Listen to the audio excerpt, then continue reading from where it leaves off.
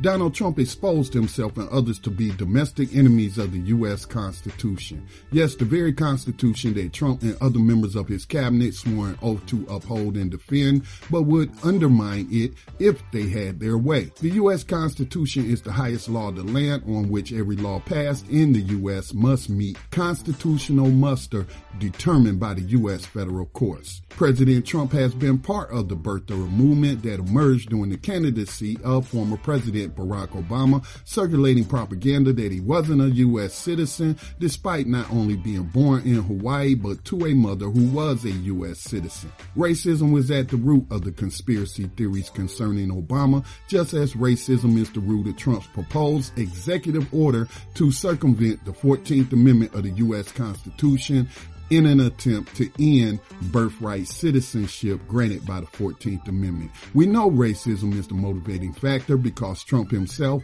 has called for more white immigrants from countries like Norway as opposed to non-white immigrants from S-hole countries. In support of this treasonous notion that Trump can circumvent the U.S. Constitution, conservatives are floating around the doctrine of intent. They are arguing that the authors who wrote and the legislatures who ratified the 14th Amendment intended to only grant citizenship to the victims of slavery and their future descendants, also known as African Americans. If that is their argument and they truly believe in it, then they should be more than willing to give up their U.S. citizenship granted by the 14th Amendment to their immigrant parents, like in Trump's case. Anyone granted citizenship by way of naturalization should be stripped of it if their ancestors came from Europe to the United States after the American Civil War, which would be well over half of the current citizens classified as white in the United States. If Trump does issue the proposed executive order,